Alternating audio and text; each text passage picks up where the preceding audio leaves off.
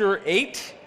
Acts chapter 8. We're continuing in our series on the book of Acts. We are excited to be in the series on the book of Acts because in this series we are learning all about what does it look like for the church to be about the mission that God has called us to. And what a great privilege for us as a church is we have rebooted our mission in the last year or two, and we're seeing what does it look like for the church to go out as God continues His plan unhindered. What does it look like for Jesus to expand His church through the enabling power of the Holy Spirit? And what an appropriate thing for us to focus on as we're focusing on carrying out the gospel message on our mission to go and make disciples in Greenville. Well, turn to Acts chapter 8. Before we begin, I just wanted to do a few things. One is I wanted to apologize to those who are already gone. Might be wondering what I'm talking about, but I missed it. Last week, my wife encouraged me to pray for and send off those who were going to college, and I thought, well, I'll get to it next week, not realizing the timing, and a lot of students left. So if you are a parent or relative of those students, I am sorry. We didn't do that last week. We want to take an opportunity to do it this week at the end of the service, though. So if you are a departing student and you are going back to school, going to college, or maybe going off for the first time, we want to take some time to pray for you at the end of the service. So if you would go ahead and come up at the end of the service, and then if I'd ask all of our leaders to come up as well, and we'd like to take an opportunity to send you out because you're going out into a mission field. You're going out to proclaim the good news, to be light in dark places. So we want to pray for you and take an opportunity to send you out as a part of our church. And then I know at least Abigail Easton we're going to come up here and do that. And if anybody else is a part of that, we would love to send you off as well. I want to welcome back a couple people this morning who are here for just today. One is a newly commissioned officer, Lieutenant Seth Wartak. Welcome.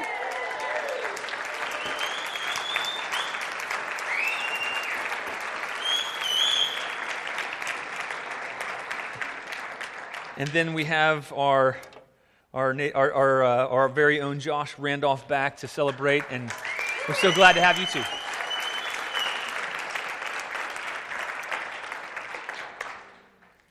Turn your Bibles to Acts chapter 8. We'll be reading verses 9 through 24. Last week we saw how the Word of God continued and spread despite persecution. And in fact, God used persecution to spread the Word. And people, instead of being worried about what they would do and where they would go, the people of God, the church, were so affected by the good news that wherever they went, it said, they spread the good news. And so Acts 8 ends with, and there was joy in the city.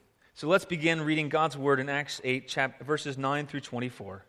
This is God's holy, inspired Word. But there was a man named Simon who had previously practiced magic in the city and amazed the people of Samaria, saying that he himself was somebody great. They all paid attention to him, from the least to the greatest, saying, "This man is the power of God that is called great." And they paid attention to him because for a long time he'd amazed them with his magic. But when they believed Philip as he preached good news about the kingdom of God and the name of Jesus Christ, they were baptized, both men and women. Even Simon himself believed, and after being baptized, he continued with Philip, and seeing signs and great miracles performed, he was amazed.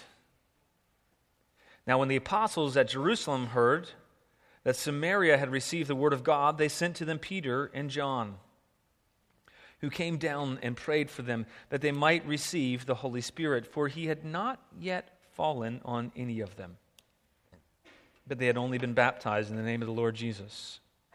Then they laid their hands on them, and they received the Holy Spirit. Now when Simon saw that the Spirit was given through the laying on of the apostles' hands, he offered them money, saying, "Give me this power also, so that anyone whom I lay my hands, he may receive the Holy Spirit." But Peter said to him, "May your silver perish with you, because you thought you could obtain the gift of God with money. You have neither part nor lot in this matter, for your heart is not right before God. Repent, therefore, of this wickedness of yours, and pray to the Lord that, if possible, the intent of your heart may be forgiven you. For I see that you are in the gall of bitterness and in the bond of iniquity. And Simon said, Pray for me to the Lord, that nothing of what you have said may come upon me. This is God's word. Let's pray. Father, thank you for every part of your word. Thank you, Lord, that accounts like this are for our instruction, for our good, for us to see what does it look like to carry out the gospel in foreign and hostile areas. What does it look like to carry out the gospel in the face of seemingly great powers against the gospel? What does it look like for people to truly believe in you? And God, thank you that you give us your word to instruct us and train us and to equip us. I pray that you would enliven our hearts this morning, that you would open up our eyes that we might behold you. And Lord, I pray that through this we might have more passion for you, Jesus. And God, I pray that as a church, our passion would not be in any other place than in you alone. May we not be passionate about ourselves and money or power or what we can accumulate. May we be passionate about you, Jesus, and that you've changed our lives. And would you rekindle that fire in us, we pray. In Jesus' name, amen. Well, we find ourselves still looking at the early days of the church, and the gospel, the good news of Jesus Christ, was just beginning to spread into difficult areas. It was going in the places where the good news had never gone before. The gospel had not broken out of Samaria until persecution came. Out of Jerusalem until persecution came, and now it's in Samaria. And the church is scattered in carrying out the mission that Jesus had called them to. If you remember, he prophesied about it in Acts chapter 1, verse 8, when he said, And you will receive power, and when the Holy Spirit has come upon you, and you will be my witnesses in Jerusalem and Judea and Samaria and the ends of the earth. Luke's now writing to a group of people who were facing opposition. The people who have received this letter is probably around 64 AD. They are facing opposition. It's easy in a generation or two to forget the power of the gospel of Jesus Christ. It's easy in a generation or two to lose hope, to lose faith, to lose confidence in the good news. I think it's true for us as well.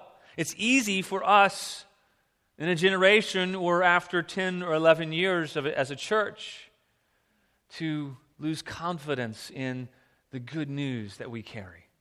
And so Luke's writing this account for a reason. He selected this account very specifically. He could have selected hundreds of different accounts of how the gospel was exploding and how the gospel was performing great change in people's lives. He could have selected lots of accounts, but he didn't want to gloss over the challenges that they faced. He didn't want to gloss over the obstacles that they faced, and that's for a very good reason. It was for the instruction of the people he's writing to, and it's for our instruction as well.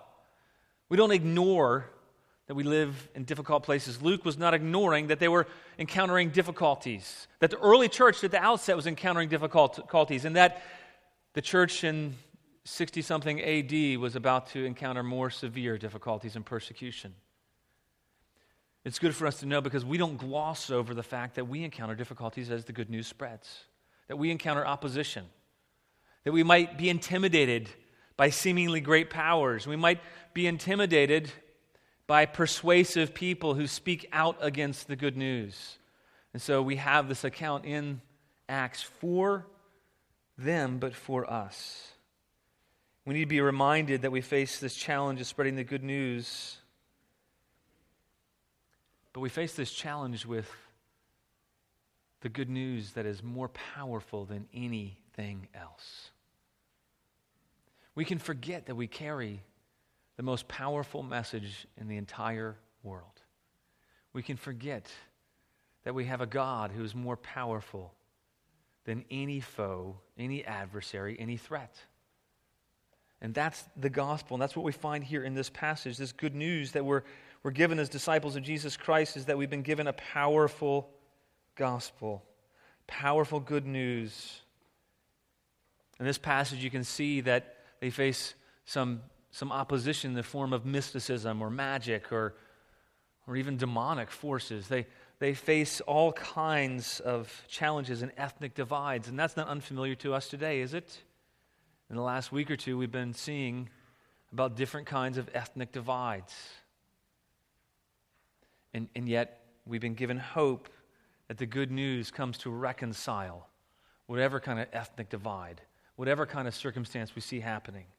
We can see in verses 9 to 13, Luke is giving us some confidence in the good news that we've been given, and he shows us that the good news of Jesus is more powerful than any mystical threat. The good news is more powerful than any kind of magic, any kind of sorcery, any kind of demonic power that we might encounter, that they encountered.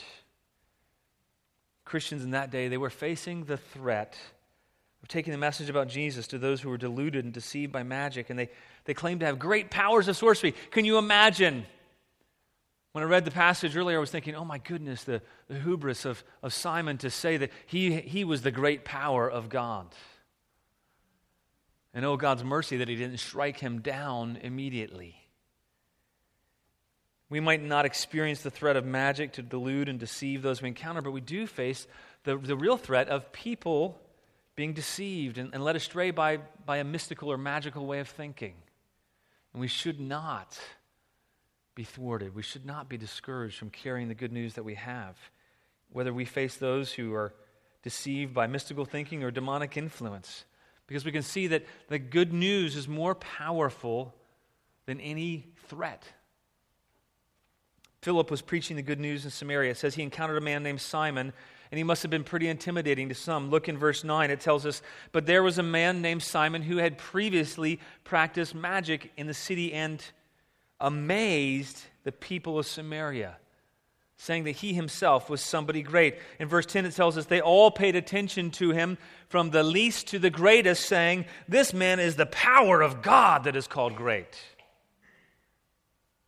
And they paid attention to him because for a long time he amazed them with his magic. Simon claimed to be somebody great. I don't know in that day if they had traveling magicians like we have, or magicians putting on shows in the same way, but today every few years there's a new magician trying to be the greatest and claiming they're the greatest magician ever. Years ago when I was growing up was a guy named David Copperfield. Apparently he's still around and performing. And then later it was guys like David Blaine or Chris Angel and others like that who all claim to be great because of the feats they perform and the things that they do. Well, Simon was in that day really greater than Chris Angel or David Copperfield. He was more impressive. Not only was he practicing magic or illusion or deceiving people that way, he was also a sorcerer. We know from accounts of the early church that he practiced the dark arts of sorcery, and that it wasn't just illusion alone, he was also being aided and influenced by demonic forces. And so there was real spiritual activity happening. And it wasn't just the young that were easily swayed to think Simon was great. It wasn't just the poor, uneducated thought he was great because they didn't know better. It says they all paid attention from the least to the greatest, and they attributed his great power to God. They said, this man is the power of God that is called great. It must have been intimidating to Philip. As Philip's encountering these people, as he's facing Simon and he's talking to them, he must have wondered, what would he say? Obviously, Simon was a good public speaker. He was probably convincing. He had a lot of power. He was very convincing to those around him, and yet Philip confronts him and those who followed him with the good news of Jesus Christ, and it is more powerful than any power that Simon possesses. Today we might not think that people are swayed by magic. I like how the Oxford Bible Dictionary puts it.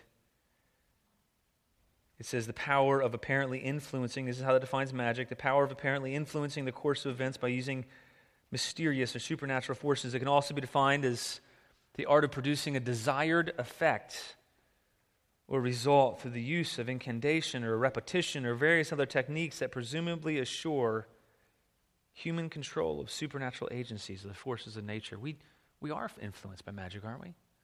We're influenced by magical ways, mystical ways of thinking, as if we repeat a certain prayer a certain number of times, we say a prayer a certain way, that somehow we can influence God or the supernatural. That's a magical way of thinking. We can think that by practicing sacraments in a certain way, that God is somehow more pleased with us. We can think that if we use a certain liturgy, a certain way of acting or doing, if we just have enough quiet times in the morning, if we have one every day, then God will be pleased with us. And that's a magical way of thinking, in the sense that we're assuming that we can control how God views us by how we perform and what we do. Other people are swayed by those with charismatic and convincing personalities. They persuade people with verbal manipulation of the facts, and they appear to be somebody they really are for their own gain. Often politicians and public figures deceive, disillusion. Other people are swayed by folks like the Dalai Lama, mystics who are deceptive. They sound good, but they're really empty. Others pay attention to people who claim to be Christians, yet preach a false gospel of health and wealth and prosperity, that if you only say certain things certain ways enough, if you only believe enough, then God will make you healthy and wealthy. And that's really a form of magical or mystical thinking. There's celebrity teachers out there who mislead many by taking in so-called honorariums of $125,000 to speak. I read about that last week. But they're teaching a counterfeit gospel. A magical or mystical gospel says that you can be great like me. You can be powerful and rich and famous like me if you only believe God in a certain way and do things like this. The good news that Philip had is relevant for us today as well. It's the same powerful good news that is more powerful than any kind of mystical or magical threat.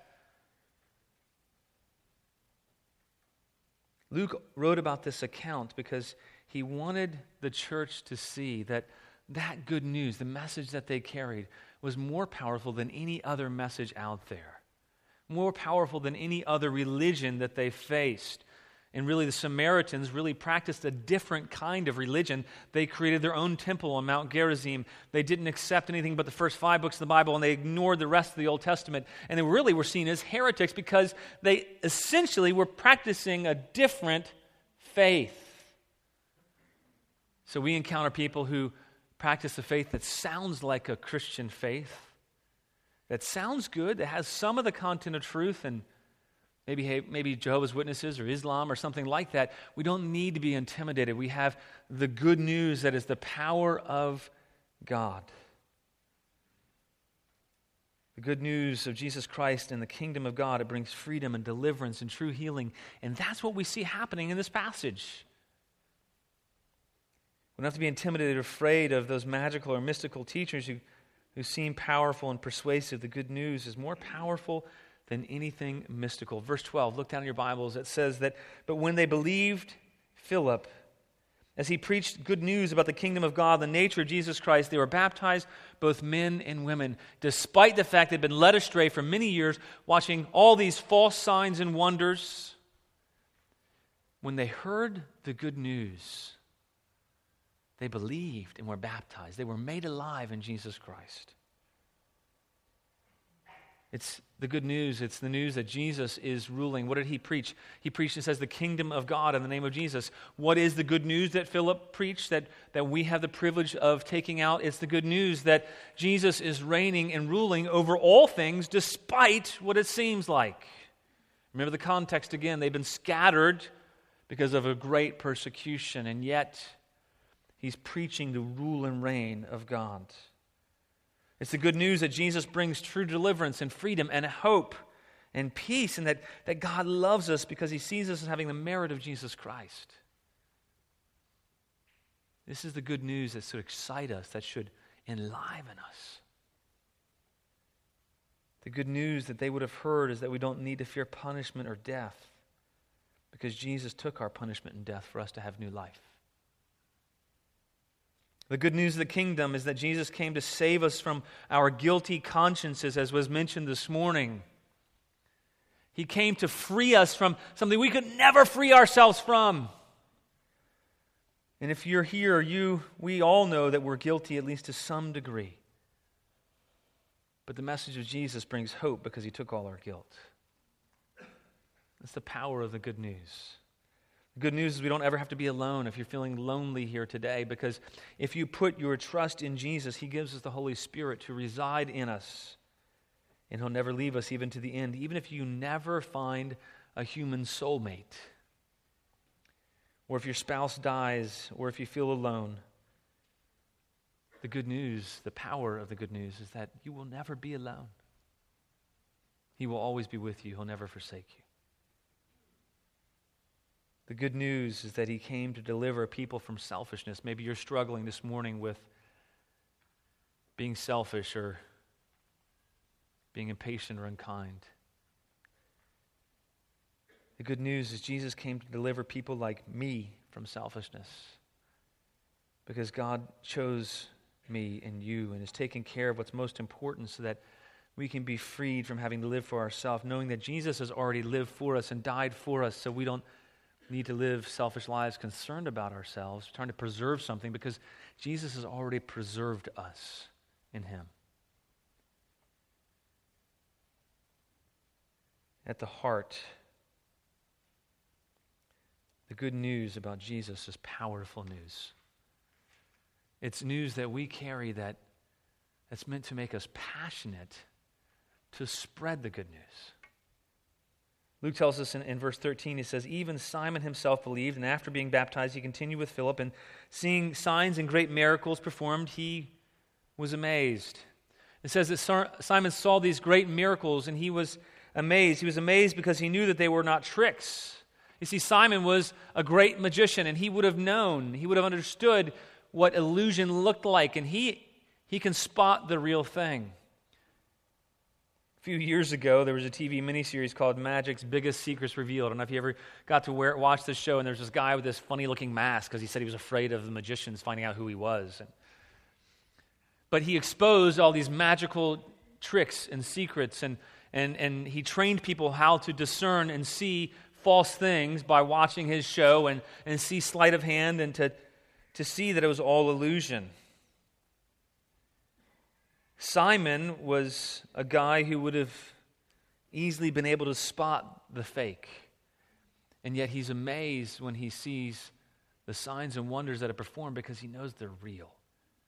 And he knows that they're good and they're different than the signs and wonders he performed. He was amazed, and it says he believed, but I wonder what kind of belief that was. And we're going to take a look at that later on. How can Simon believe, and yet we hear him being rebuked by Peter? But right now we need to see that the gospel is not only more powerful than any mystical threat, the good news of Jesus, it's more powerful than any ethnic divide too. See, where are they? They're in Samaria. The Jews did not like the Samaritans. That's a gross understatement. Verse 14 to 16 says, when the apostles at Jerusalem heard that Samaria had received the word of God, they sent to them Peter and John. Would you think for a moment, by the way, who they're sending? They're sending Peter, but they're sending John. Do you remember James and John? They're with Jesus in the book of Luke, and they went to a town in Samaria. Who knows if it was this town or not, but they went to a town in Samaria, and they didn't receive Jesus. And so James and John, they turned to Jesus and indignantly say, Jesus, you want us to call down fire on them and kill them? Can we wipe them all out? This is John. The irony here, God's got a sense of humor. He sends John to, instead of kill them, to bring new life, to love them. This is the good news transforming the apostles too. So why did Peter and John go to Samaria? If you wonder why did the apostles go there? They didn't go everywhere the gospel was preached. But I believe they went there to ensure the message that was being preached was probably faithful, fully expecting to endorse the work there. In any case, the presence there really would have served to endorse Philip's ministry, to bolster him, to say, yes, we agree with what Philip's doing and preaching and saying. But it really, I think the primary reason why we see this unique occurrence where they believe and are baptized, but yet they don't receive the Holy Spirit. That's very unique, by the way, in Scripture. That's not a normal thing. In the Bible, in the New Testament, normatively, we believe and we receive the Holy Spirit. We're born again by the Holy Spirit. The infilling of the Holy Spirit happens at conversion. And yet there are three occasions where it doesn't seem to happen. And in each place, it's where the gospel is going into an unreached area or breaking new ground. And so in this area, what we see is that the gospel, the good news, is going to break down the barriers of ethnic divide, to go into a new area that they would have doubted that they should have gone into. The Samaritans, they were hated by the Jews in general. They were descendants of the Jews. They've been carried away into Assyria, the northern kingdom. For those who are history buffs, who know a little bit about the history of Israel, the northern kingdom, the 10 tribes, they were carried off into Assyria.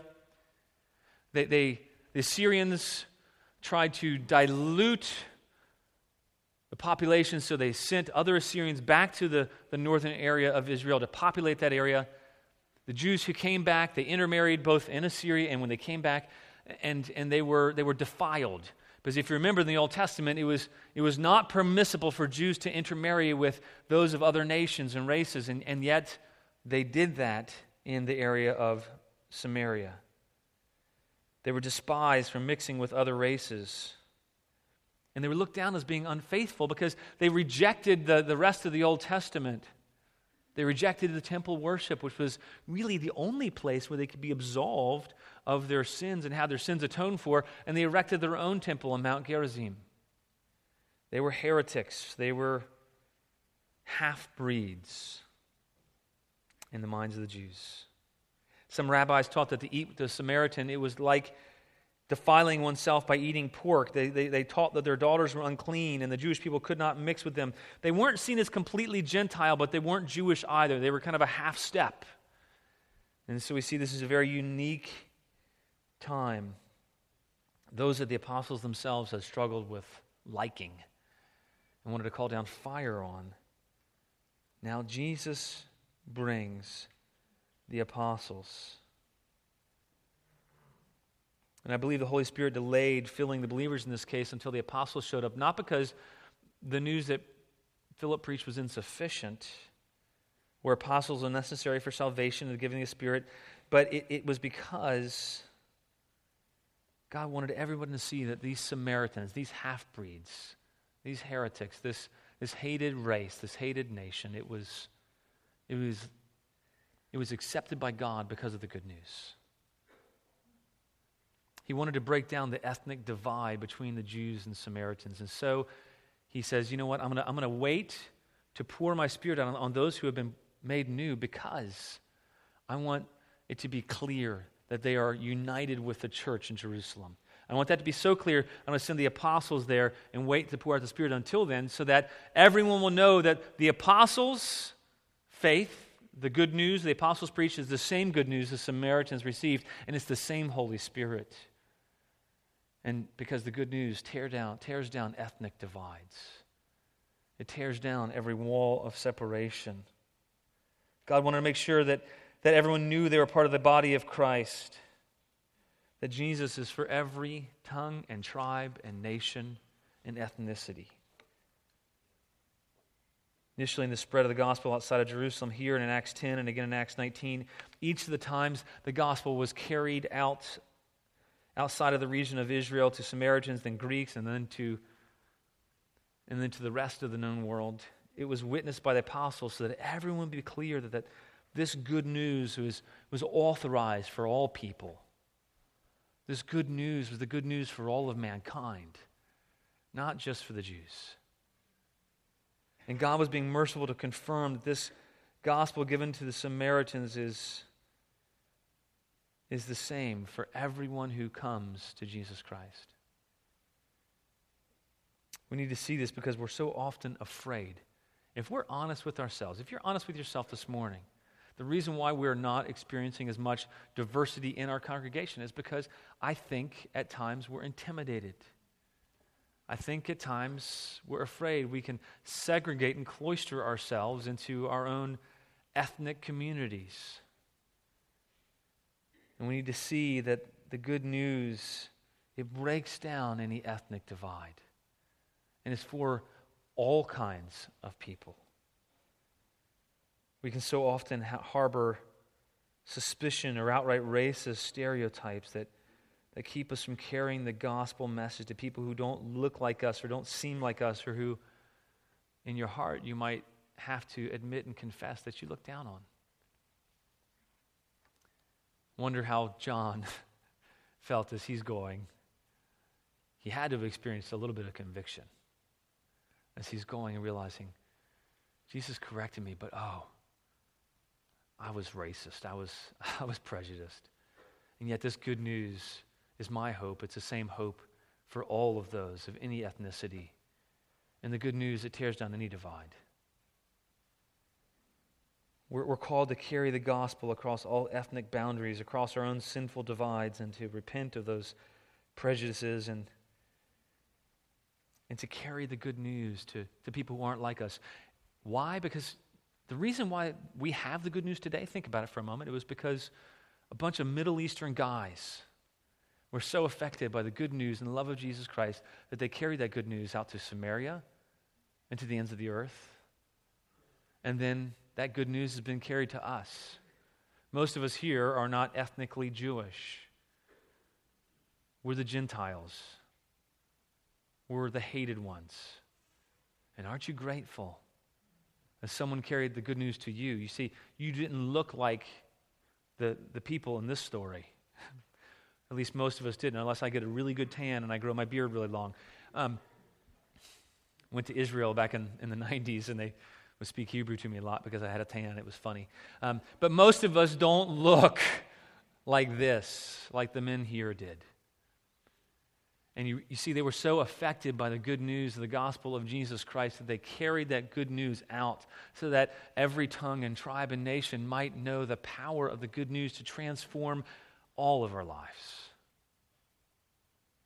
The gospel is not some Western thing. It's not an American thing. It's not even a cultural thing. It's not a white or black. It's indiscriminate. It's the good news for all of mankind. And we see next that this Simon, he saw the power of the good news in the giving of the Spirit, and he wanted to buy it. I'm just surprised that Peter didn't turn and say, look at the door, the men are here to carry you out, like Ananias and Sapphira. And Luke wants to see a third reason why we can have confidence in this message that we're called to spread. And the third reason we can have confidence in this message is that the good news of Jesus, it's a free gift of God. That's good news.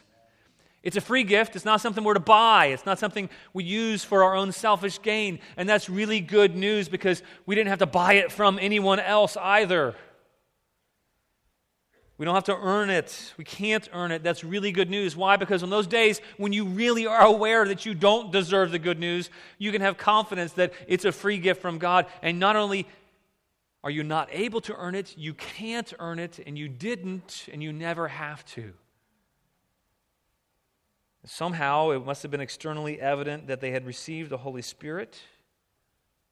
Wish we had time to go into that, really, and think about when people in the New Testament, and when they were born again, and they received the Spirit, in the book of Acts especially, there was always some evidence.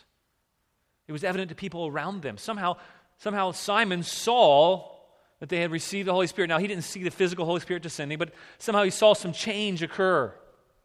Maybe that was extreme joy. Maybe that was they spoke in other languages or prophesied. We don't know why or how, but we do know that there was some external manifestation of some sort.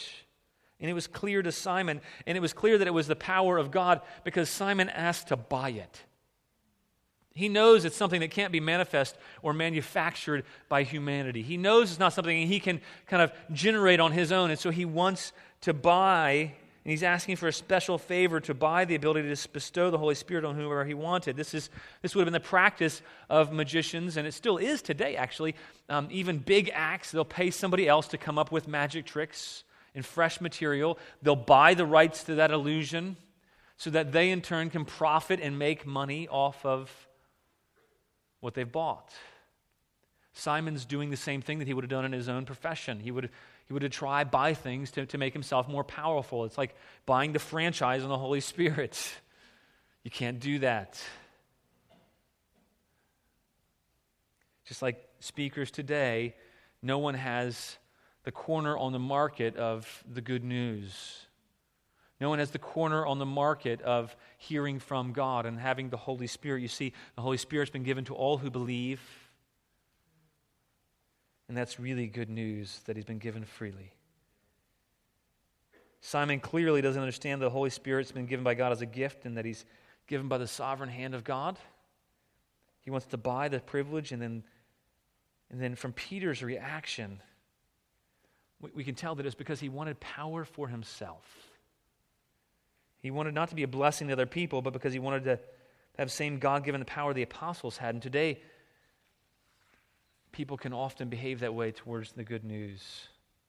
Simon's wanted to recapture his fame, his notoriety, maybe even seek profit from the Holy Spirit, because his fame and notoriety had gone away when they saw the true power of God. And he wants to use the Holy Spirit for his own personal, selfish gain. But that's not how God works. You see, God doesn't save us so that we can profit. He doesn't give us the Holy Spirit so that we can charge other people for it in motivational seminars. The Holy Spirit is given to draw men to Christ, not to draw people to other men. So Simon's rebuke, look down in your Bibles in verse 20, it says, "But Peter said to him, 'May your silver perish with you because you thought you could obtain the gift of God with money.'" Now substitute money there in our day for, you thought you could obtain the gift of God by your own works, by some kind of earning. The good news is that there is no kind of earning that attains the free gift of the Holy Spirit, the free gift of God. That's really good for us, because we would falter, we would lack confidence, we would lack hope if we had thought that somehow we had secured God's favor, because there's no way you can ever be consistent enough to perfectly secure God's favor all the time. And so the good news is that we can't and don't. The gospel, the good news is it's a free gift from God. Simon's tried to ensure he has human control of when God's Spirit is given, and God doesn't allow any man to control him. And so Peter rebukes him, but he still holds out hope for his wicked heart. And then we see really in this, Luke gives us a fourth and final reason why we can have confidence in the message that we're called to spread, and it's that the good news of Jesus holds out hope for all wicked hearts. You see, Peter accurately diagnoses Simon's heart, but he doesn't leave him hopeless. He still holds out hope for his wicked heart. In verse 21, Peter says, "You have neither part nor lot in this matter." Those are damning words.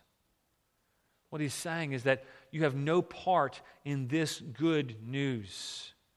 You have no part in the receiving and giving of the Holy Spirit because your heart is not right before God. Peter is making a moral declaration there. He's saying, by God, and now this is something that you only see the apostles doing, by revelation from God, Peter is seeing that his heart is not right with God, and also by the fruit that he demonstrated too. Earlier, though, this is confusing, isn't it? Because earlier it says Simon himself believed and was baptized. What in the world's going on here? How can it say that the people of Samaria believed, baptized, received the Holy Spirit? We don't see Simon receiving the Holy Spirit. We see, though, he believed and he was baptized. But he wasn't morally right before God, and Peter is saying he's doomed unless he repents. And I think this verse serves as a warning, too. In the midst of holding out hope, it should serve as a warning for those who know and agree with the truth of the good news about Jesus, but have not repented and renounced themselves and placed their faith and trust in Jesus. And I think we've all seen that. Maybe you're sitting here and that's you, that you believe in Jesus, you've professed faith in Him. Maybe you've been baptized. Maybe you walked the aisle when you were 5 or 6. but your heart's not right with God. In areas like ours, many people can have knowledge about Jesus and believe that He's the Son of God and yet have no true life in Him and demonstrate that by the fruit of their lives that they've not renounced themselves and truly trusted in Christ. And that's what we see going on here with Simon. Simon's not a genuine convert. We know from early church fathers that he proved out that he was not a believer. Some can think that because they prayed a prayer or walked an aisle when you were a kid, that they were saved and guaranteed a spot in heaven, no matter how you've been living or how you're living now. This should serve as a warning, but it also should serve as holding out hope to you. It's not meant to make you feel false guilt. If you are a believer and you continue to sin, but you're struggling against that sin, it's not meant to make you feel condemnation there. But if you're not aware of an evident struggle, if you're not aware of fruit in your life, you need to hear this warning, but you also need to hear the hope that's being held out to you. You see, Peter didn't immediately condemn Simon, and Simon was not immediately killed as Ananias and Sapphira were. He holds out hope of repentance. He holds out hope of forgiveness to him. And God holds out hope of repentance and forgiveness for all who claim belief in Him but have wicked hearts still. After all of us in the room have hearts that at one time were steeped in wickedness. And yet God in His mercy held out hope and forgiveness. The idea that someone can believe in Jesus and not be truly saved is not a foreign idea to Luke. In Luke 8:13, Luke's retelling a parable that Jesus gave, and Jesus Himself is talking about different kinds of soil and how the seed fell on different kinds of ground. And He says in Luke 13, speaking of rocky type of soil, 8:13 says, "And the ones on the rock are those who, when they hear the word, receive it with joy, but these have no root. They believe for a while, and in time of testing, they fall away." Simon was tested here. He was tested because his fame, his fortune had gone away, and he was tested. He believed, but in time of testing, he fell away and revealed that he truly had not been made alive in Christ. Simon was like rocky soil. He knew this good news to be true and believed it, but was tempted and tested, and he demonstrated in the story that he fell away.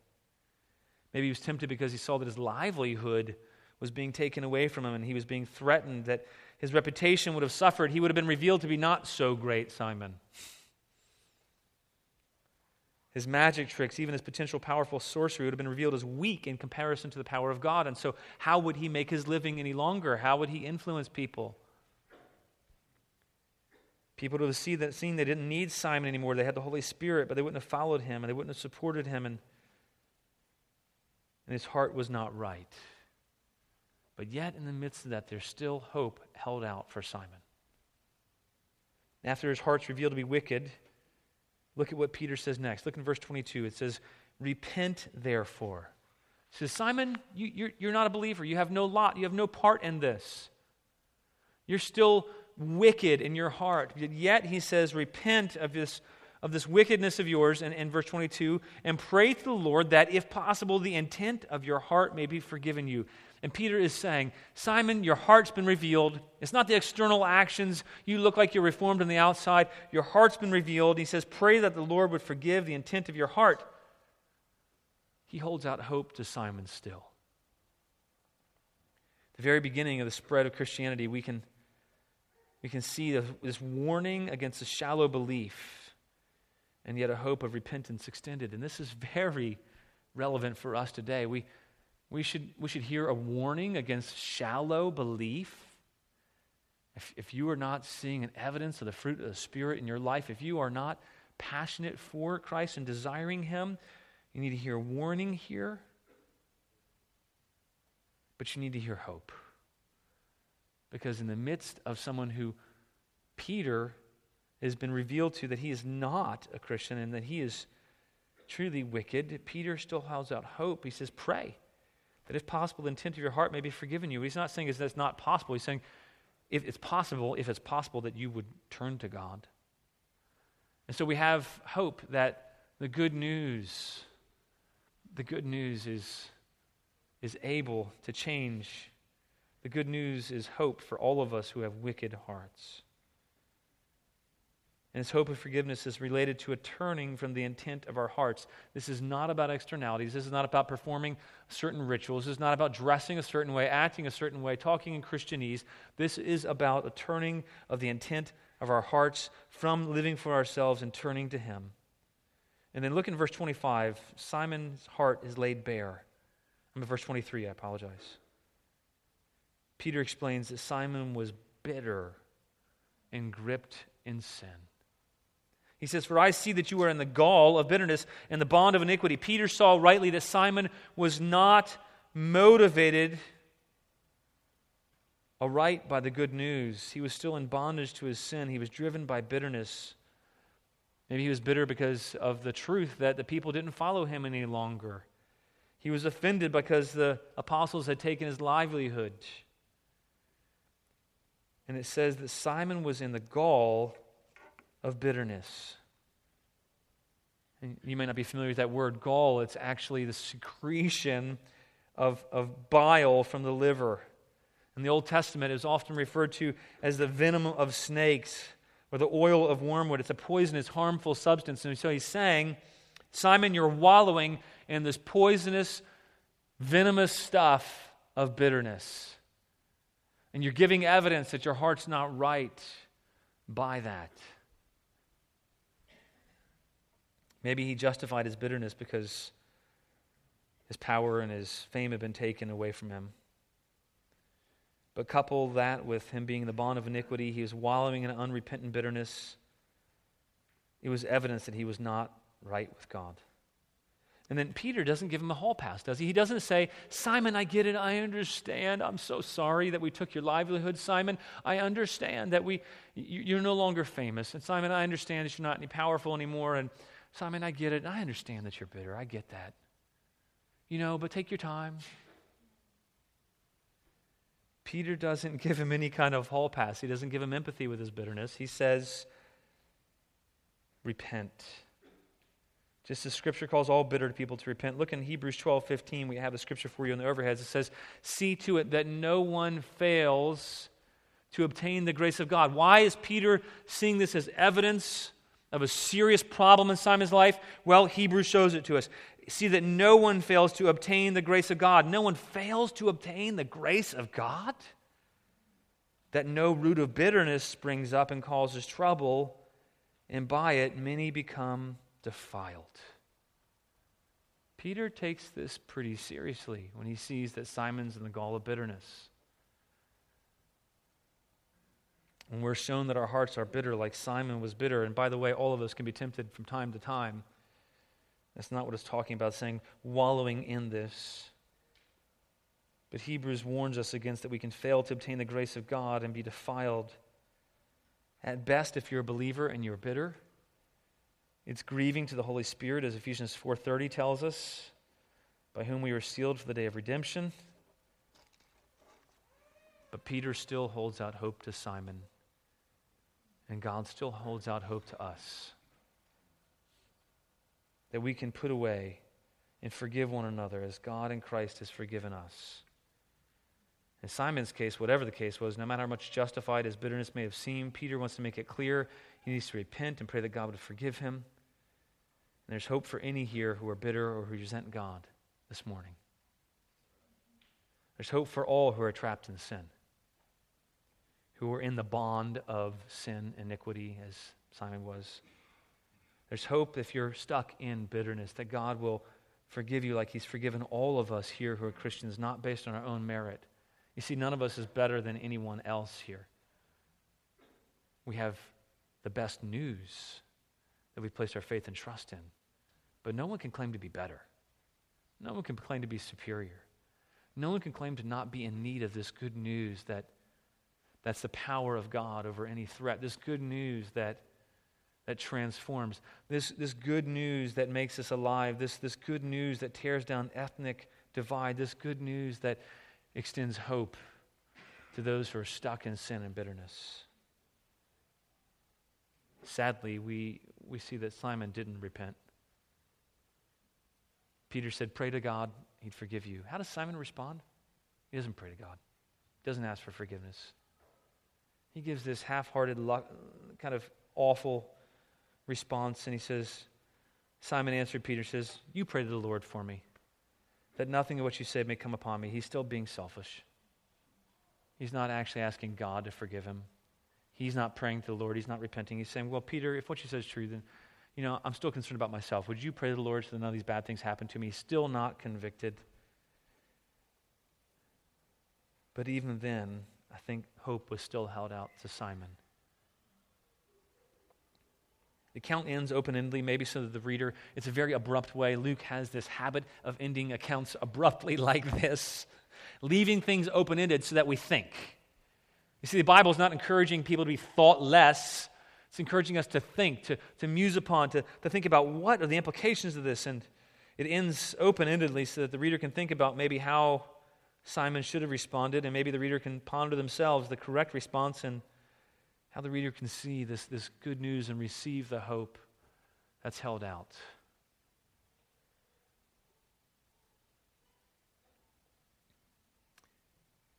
There's a true spiritual power that's not counterfeit that God has given us in the good news, and he often accompanies that with signs and wonders. Although signs and wonders are not assurance that is the truth, we can be sure that the good news accompanied with signs and wonders is affirmation by God that his good news is powerful. And there's true spiritual power that we don't have to be intimidated by any foe. We don't have to be intimidated by anyone we confront. Maybe you have not been sharing this good news and spreading the good news because you're intimidated by what people around you might think about you, or maybe you're intimidated that your argument won't be good enough, or that you won't be wise enough, or you won't have the right words, or you won't be able to say it the right way, or you won't know how to answer those Jehovah's Witnesses, so you lie. It's funny, I had a friend, he's a pastor, and he just admitted the other day, he's like, sometimes I just don't want to deal with people who come to my door, and I won't tell them the truth. He had not related to religion at all, but he had a meat salesman, a door-to-door meat salesman come to his door, and he said, no, I'm vegetarian. He's so not vegetarian. He's vegetarian if that means eating animals that eat vegetables, then yeah, he's vegetarian. But we can be tempted to lie, to make things up, because we're concerned we might not have the right words. And I think that's because we forget passages like this that teach us that we've been given the good news that's more powerful than any threat, than any mysticism, any religion out there. You don't have to be afraid to engage a Muslim talking about Jesus Christ. You have the power of God for salvation.